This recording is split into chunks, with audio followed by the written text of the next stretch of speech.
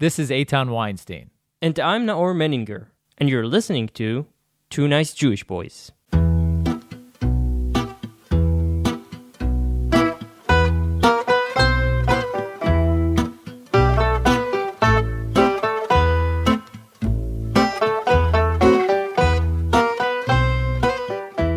Jews are an important part of the history of the United States, and their contribution stretches across many different fields, like cinema, politics, and of course, the bagel. But a little less known aspect of Jewish history in America is the role Jews played in wars, and in particular, the Civil War, and even the Independence War. When the Civil War broke, there were about 150,000 Jews in America. 125,000 of them lived in the Union states and supported Lincoln. As for the rest of them, 25,000 Jews, they were part of the Confederacy, and some even fought for the rebels. To shed some light on this fascinating aspect of American Jewish history, we have on the show today the author, Chaim Rosenberg, who wrote a new book called Shield of David, a history of Jewish servicemen in America's armed forces. Chaim Rosenberg has written 15 books focused largely on the role of the individual in shaping American greatness. Rosenberg's books focus on the 1893 Chicago World's Fair, child labor in America, and the Loyalists in the American Revolutionary War. His book, Yankee Colonies Across America, won the 2016 Nonfiction Prize of the New England Society in the city of New York. We are super thrilled to have Chaim on the show with us today to talk about his new book. Thank you so much for joining us, Chaim. Thank you, and I'm thrilled to be here. So where should we start? I didn't even know that there were Jews in America in 1861 is when the Civil War started. You're asking me? You were in public school in America. I didn't even know there were Jews in America at that time. Well, there were the Jews in America since 1654, when a colony of Jews from Brazil fled to New Amsterdam because they were Dutch Jews, and they were afraid that the Portuguese would take over and there'll be an inquisition in Brazil. So they fled to the other Dutch colonies in the Caribbean. And this one particular boat got waylaid and landed up in New Amsterdam, which of course is now New York. And this is 1654, and they were Sephardim. Wow! And so there were several migrations of Jews. The first was Sephardim, and the one you talked about the Civil War were largely German-speaking Jews that came from the various German republics. Around the 19th century, and they fled because there was turmoil in Germany or German states. The bigger immigration that we all know about, of course, was the Ashkenazi immigration starting around 1880, and most Jews think that the Jewish history in America began with the migration of Eastern European Jews, but of course it began 200 years before that. And who do we know, is there any record of who was the actual first Jew in America? Well, I can't recall the name offhand, but there was a boat there were 13 people on the boat, and they landed up in New York, and they met Peter Stuyvesant, who was then the governor of Dutch New Amsterdam, and he took a distinct dislike to them because they accused them of being Christ killers and an abominable race, and he tried to get rid of them.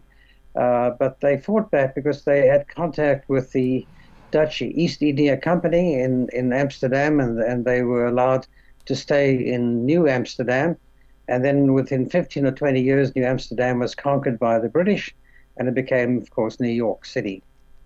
So I kind of misled you. The truth is, years ago, we had a historian by the name of Jonathan Sarna on the show, and he wrote a book called Lincoln and the Jews. And I think I recall him talking about the fact that the truth is, up until 1848, there weren't that many Jews, if I remember correctly. But the revolutions in Europe kind of spurred this influx of Jewish immigration. Is that correct? Well, that's right. I mean, there were perhaps 2,000, 2,500 Jews in the whole of British North America before the Revolutionary War, and they were mostly Sephardim, and they played a not inconsequential, but not a large role in the American Revolution. But the one role I think they did play was to begin to agitate for equal rights, because until the American Revolution, it was a Christian country, and people who could only hold government offices if they were Christian. So there were Jews even around 1810, 1815, who were Sephardi in origin, who were agitating for equal rights, although giving them the opportunity to have their own religion. So I think the role that Jews played, even from the early days of the early 19th century, was to agitate to be American and to be different. Which is, I mean, a big part of being American. I mean, today the idea of like freedom of religion is almost inseparable from the idea of being American. So it's pretty amazing that actually came from a Jewish background. Well, yeah, because most of the laws of the 13 states specified that you had to be Christian to hold office, and there were a number of Jews in Philadelphia and elsewhere who protested against that. And also, I think President Washington took a stand that Jews were equal citizens and they were allowed to live under their own olive tree or fig tree, whatever phrase he used, as equal citizens. So the idea of equal citizenship came both from President Washington as well as from Jews agitating to be allowed to hold office, to live where they liked, to go to universities as they wished. And this began around 1815, and by about 1820 or 1830, most of the original states had lifted the ban on Jews entering public office. So the role of Jews in the early days began to agitate for equal rights, although the right to be different in religion. And then, so around the middle of the 19th century, a bunch of Jews showed up in the United States. Is that true? Like, how did that happen? And what was the rate of like growth? Well, they were around the 1830s or thereabouts. There was a lot of agitation in the German states. There were revolutions and a lot of upset, and many Germans, non-Jewish Germans, began to emigrate, and amongst the immigration was a migration of American Jews, of German Jews, and who settled mostly in the Midwest, in Cincinnati, in Cleveland, Chicago. So they went west, as most of the Germans did, and they followed the migration of other Germans, most of whom were Christian, but maybe 150,000 were German Jews who migrated mostly, as you said before, to the north of the country, but a significant number settled in the south. That was actually the beginning of the American deli sandwich. That was right. I mean, that must have been when the Subway sandwich started. When Katz's Deli, right? That's the origin of Katz's Deli. Not really. I mean, I don't know, but. And did Jews back then own slaves? Did they own slaves? Own slaves? No. Well, yeah. There were they were mostly young men, and by the way, one of the young men was a guy called Karl Marx, who did not come to America, but he fled to England, and he wrote Das Kapital in England. But he was part of that migration of German Jews. Most went to France or England. Some came to the United States. Now they were poor, and they were mostly peddlers, and they certainly were not in a position to own slaves. I'm sure there were some who owned slaves and they got richer, maybe just before the Civil War. But I would say the rate of slave owning amongst the Jews was very small, because there were a fairly impoverished minority of young men living mostly by themselves and going from place to place selling goods. Mm-hmm. Okay, so where does the Civil War meet the Jewish community in America? Like, what happens? Well, the Civil War found about 150,000 Jews living in America, most 2/3 or maybe 80% living in what became the Union, and about 20 to 25% were in what became the Confederacy. And the Jews in the Union backed the Union, and Jews in the Confederacy backed the Confederate government, were loyal to their respective governments. And they fought in the war on opposite sides. I didn't find too many examples of Jews finding other Jews on the opposite side in battle. But there is one famous painting of done by a Jewish painter of two brothers who find each other. One had shot the other, and they were sort of lying together in misery because one was a Confederate soldier, the other was a Union soldier. So these guys fought each other, and there are some lovely stories about celebrating Passover in the war and trying to make do with what they could find. And one lovely story I can recall of a northern Jew who happened to find himself in the south, and it was Pesach, and he saw a young boy in Richmond, Virginia, eating a piece of matzah. So he said to the boy, "Can I have a piece of your matzah?" And the kid shouted out, "Mom, there's a damn Yankee Jew wanting matzah." So the mother came out and she invited the Yankee to the Shabbos, to the Passover Seder that evening. So it's a nice story of a Jew from the north meeting Jews from the south, but they were on the whole opponents of each other.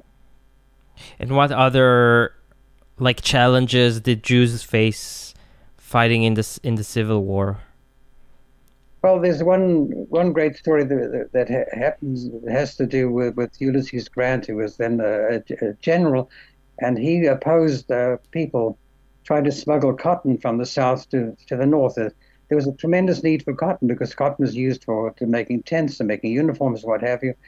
And there were some people who were trying to smuggle cotton in, and Grant got the idea where from, I'm not quite sure, that they were Jews. So he made a law, law number 11, banning all Jews from his territory where he was in control, and he wanted them all to be kicked out in 24 hours. So there was an appeal by some prominent Jews directly to President Abraham Lincoln, and Lincoln said this, I thought, quite wonderful statement that you can't punish a whole group for this because of the transgressions of a few, and he mitigated this law, and the Jews were allowed to stay.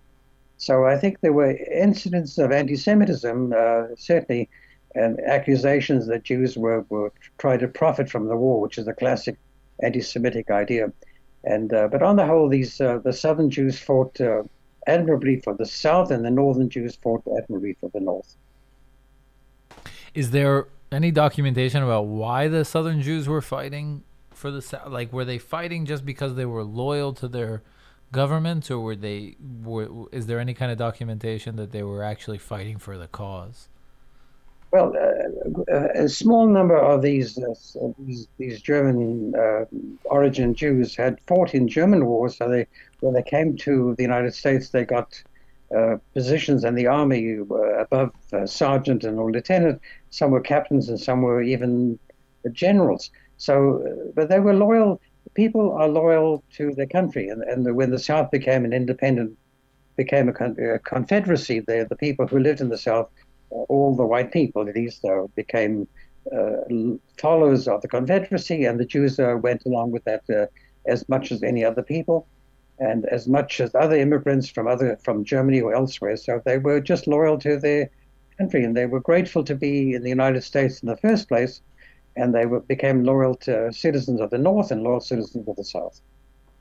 I mean, it should be said that in Jewish law, slavery is detailed. Like it's a legal thing, and there is. It's a legal thing. It's a legal thing, slavery in Jewish halachic law, and there are details about how exactly it should be. I mean, at the time, I think it was. I mean, in biblical times, it was rather humane the way that Judaism went about slavery, but I wonder if that played into any of this, and if there were any documentation about Jews talking about the South fighting for slavery, or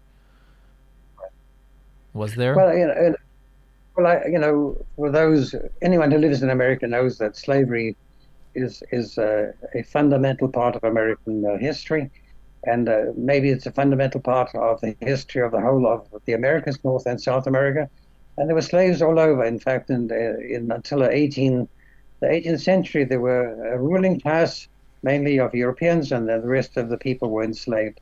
Either they were enslaved for life, or they were enslaved for a period of indentured servitude.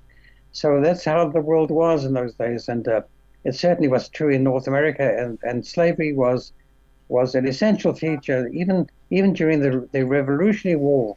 The British tried to get the slaves to be on their side, and the Americans under George Washington demanded that the slaves be returned as slaves. So America has this incredible dichotomy between a country fighting for liberty and freedom, at the same time that it was a major slave-owning country. But I think that there was talking about the sin of slavery. Well, there were the Dutch East India Company and the Dutch West India Company were involved, as were the British and the Portuguese and the Spanish in the slave trade. So there were a number of Jews in the 17th, 18th century involved in the slave trade. But I don't think it was a big factor for the Jews living in the South who were migrants from Germany, because they were poor people and almost all of them could not afford slavery. So it wasn't an issue of the South, but they did fight. They did fight loyally for the South, but they were not fighting to preserve slavery. They were fighting to preserve state rights, so they say. Mm. Is there anything to be said about the fact that the difference, the distribution between the Jews? I mean, is that just representative of the way the population was distributed back then? The fact that there was 125,000 or 80% of the Jews were living in the Union and 20% were living in the Confederacy. Is that just representative of the way the population was split, or is that abnormal? Well, the North had industry, and cities like Cleveland, Cincinnati, Chicago were becoming great industrial cities, particularly with the textile trade of both spinning cloth and as well as making clothing. And the Jews who were in the same sort of trades in Germany began to get into the business of textiles. So in the North, being more industrialized, they had the bigger population, had 2/3 of the American population. At the time, the South had 1/3, because the South was agrarian. It was not industrial. It was slave owning, mainly tobacco and of course cotton. So the big concentration of Jews were in New Orleans and cities like Charleston and Savannah, but New Orleans was the great center of the cotton trade. And how did this book of yours come to be in the first place? Like, how did you start working? Why did you start working on the book? Well, as I think you said at the beginning, I've written.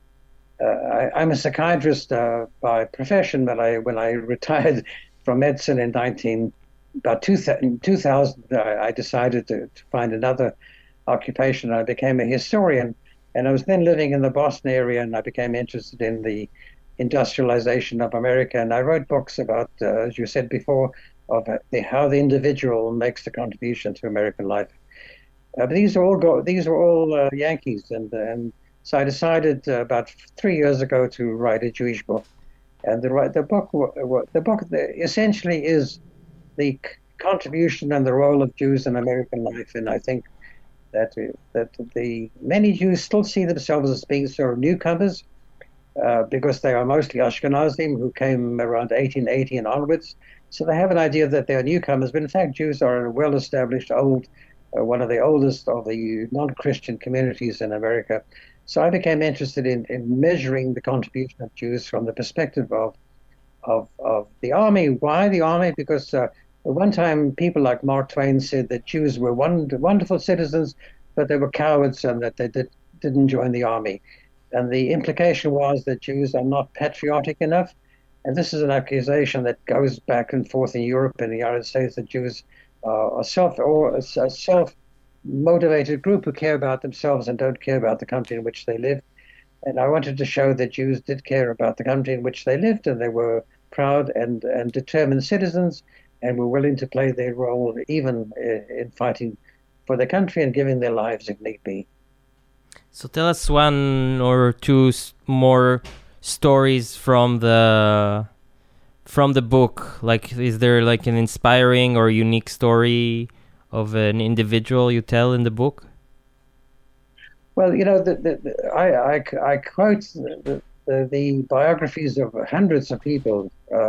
This wasn't a Jewish uh, conspiracy or some sort of attempt of Jews to show that they were good Americans. This was the choice of individuals as newcomers to America who were either drafted into the army or volunteered into the army. Many were volunteered, and most were drafted, as is true of the other ethnic groups. So they played their role as Americans, and whichever side they chose. And the Civil War was South versus North, but the World War One and World War Two was absolutely for the country. Mm-hmm. And in World War One, how did it work? The Jews were drafted. Was it obligatory or? Well, that's an interesting story because by the World War One, the Great War, it wasn't the World War One at the time. It was just the Great War. Well, when World War One began and America entered the war 2 or 3 years later after it started in Europe, most of the Jews in America were greenhorns. They were people who had come from Europe maybe 10, 15, 20 years ago tops. So they were Yiddish speaking still, and their parents certainly were Yiddish speaking, and there was great apprehension about whether they should join the army or not, but many did join the army, volunteered, and many were conscripted, and the rate of volunteerism amongst Jews is about the same as it was for other ethnic groups, and so they were not distinguishable. But they were a new group trying to make their way in America, and you have people like Irving Berlin, who was a little Yiddish boy from somewhere in Europe, who had become America's beloved songwriter, and he was drafted into the army, into the 77th Division, which was a New York-based division, which had about 1/3 or 1/4 of its members were Jewish. Wow. And then World War II, of course, the World War II is the most famous, I guess, war when Jews, and it was also depicted in movies, right? It was depicted in Saving Private Ryan also, if I recall correctly. There's a Jewish, but how did the logistic work? The logistics. Well, in World War One, there were about 250,000 Jews who were enlisted or volunteered into the army and fought against Germany and Germany's allies. In World War II, there were over 500,000 Jews, because at that time there were 4.5 million Jews in America. And by that time, by 1941, the Jews were very heavily integrated into American life, and they were mostly English-speaking. Many had university degrees, so they contributed as Americans, and they were drafted, and they fought on both against Japan and against the Nazi Germany. So the two stories are quite different, because they were on one hand fighting Japan. There was no real Jewish component to that. There just happened to be Jewish soldiers amongst other soldiers fighting in the West, and the battle in Europe, of course, is a whole other story. It had to do with the genocide and the Holocaust, and Jews who had a much more personal role in identifying. And also, of course, the army was by 1941 was beginning to allow Jews to become Jews, and providing kosher food on Rosh Hashanah, Yom Kippur, and also matzah on Pesach. And also, if Jews died, they were buried under the Star of David rather than the cross. So the army was beginning to accommodate people who are not Christian, and accept people who were Jewish, and to acknowledge that. But I would say, on the whole, the rank and file were young Jewish boys who were mainly from New York, mainly from big cities, and they had met non-Jewish people perhaps for the first time. But most of the officers were very keen to integrate into American life, and many of them intermarried and were lost to Jewish life. Was there one particular story that stood out to you while writing this book, that a story maybe of bravery? Oh yeah, well, there are a number, maybe 17, 18 Jews who over time achieved the Medal of Honor which is America's highest award. And there's one I can think of in World War One who did some incredible stuff, running through fields, being exposed to enemy fire, and somehow getting to the other side and reporting that his group was under danger, and he got this great award. So there were a significant number of Jews in several wars, particularly in World War One, who were awarded the Medal of Honor for their bravery. The story I always like to tell is of American.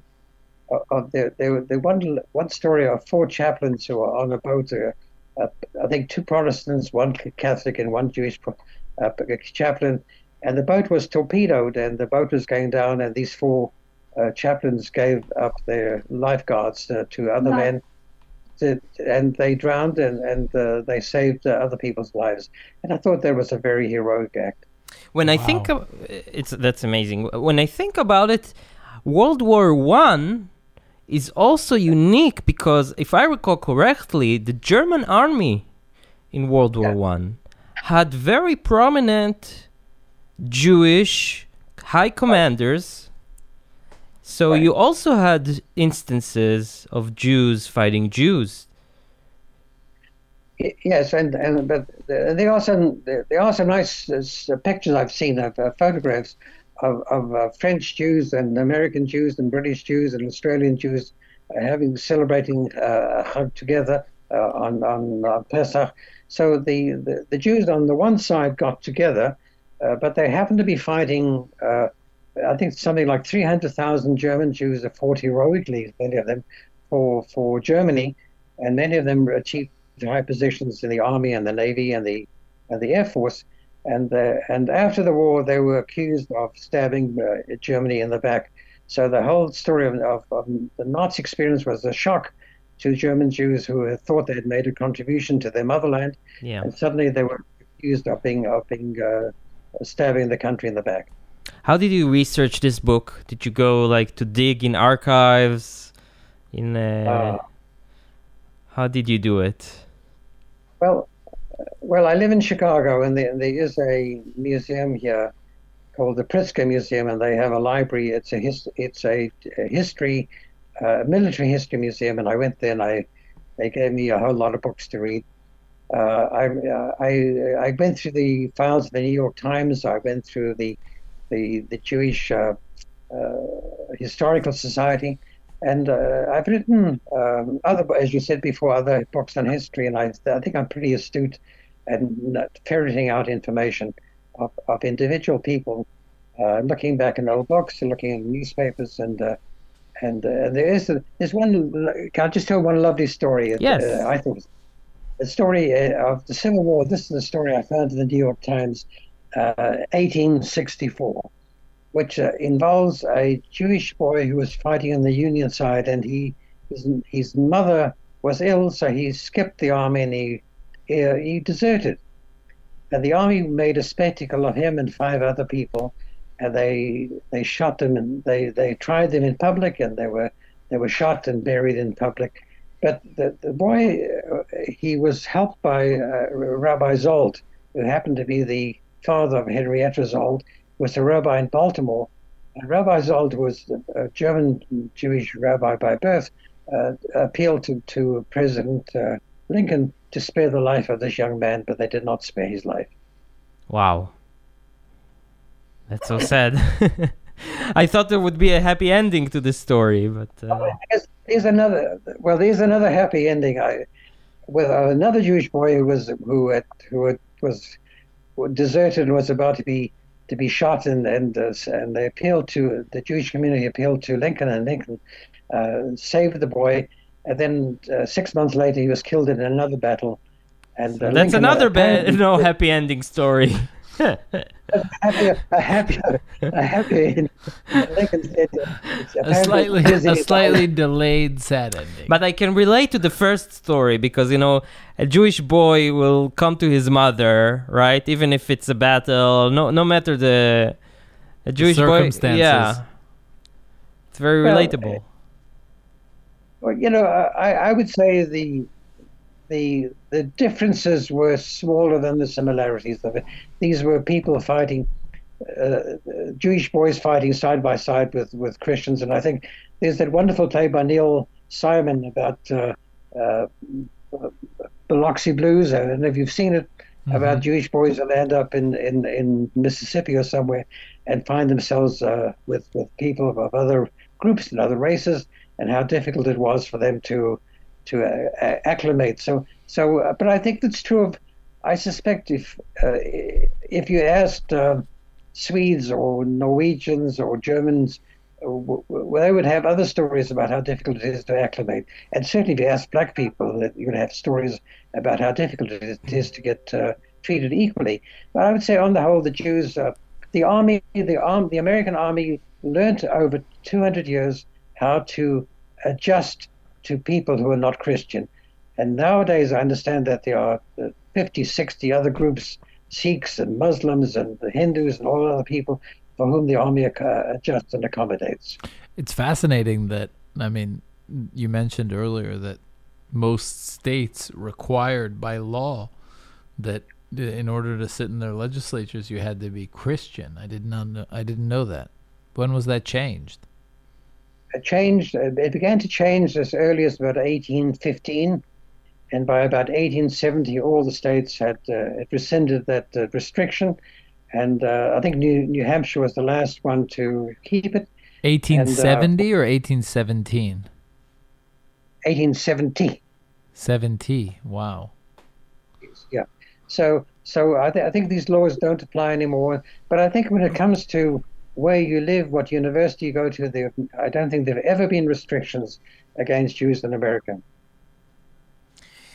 Amazing. Chaim, where can people get the book? Oh, well, Amazon.com is the place to go. If it's available both as a hard copy. Can I say the price? Or? Of course. $33, and it's also available as a Kindle book, which I think is for a bargain price of $9.95 or so. Okay. And you can get it anywhere in the world as a Kindle book. And I think it's, I would say if I were living in Israel, I would buy the Kindle book. The pictures are much clearer. Yes. And they're a bit but most of our audience is in the States, by the way. Most of our audience is in the States, and I think a hard copy is always nice to have in your library. And, you know, it sounds like you put so much work into this project, then it's really worth every penny. Yeah, definitely. Thank you very much. I hope people will follow your advice. So the name of the book again? Is Shield of David, a history of servicemen in America's armed forces. And when did you start writing this book? About two years ago. I write with in great enthusiasm, and once I get into a project, it's a 10-hour-a-day thing for me, 6 days a week. Wow. But it was a ton of work, and with ups and downs, like in all publishing. And I'm pleased I did it, and I think I said in the book somewhere that there are two pillars of Jewish life. One is in Israel, of course, and the other I hope is in America. And I think these two pillars are essential to maintain a vibrant Jewish community throughout the world. So that's my contribution that meets other people's approval. Beautiful. Well, for me, it's super relevant because I was born and raised in America, and I was actually raised in the South, so I have a bunch of connections to Think about it, Chaim, that 150 years ago, if Eitan would be born then, he would be a Confederate soldier. You know, would have been a tragedy. Maybe they would win the war. Well, God forbid. him as a general, who knows, maybe. Yeah. I wouldn't have been a general. No worry there. He would be a deserter. Yeah. Chaim, thank you so much for taking the time. Really, thank you. And guys, if you love history, if you love Jewish history, if you love American history, if you like history of armies and geopolitics and all that stuff, all that good stuff, you got to get this book. Shield of David, A History of Jewish Servicemen in America's Armed Forces. You can find it on Amazon. So check it And out. also check out the other books by Chaim Rosenberg. You've written 15 books total, huh? I have the ones I'm most proud of. I think of the one on child labor, which I think was an interesting book, and there are books also about the beginning of the Industrial Revolution and how people in New England went to England to see how you can make stuff using water power. So this is a story that dates back to the beginning of the 19th century. Yeah. And how to use water power to generate the power to make cloth. So I'm intrigued, as you said before, in how one person, an individual, can set an example and change the course of history. Well, we love that message. We definitely love that message. Very grateful to you both for inviting me. I've enjoyed it immensely. Thank you so much. Good luck with the book, and we're looking forward for the next one. Okay.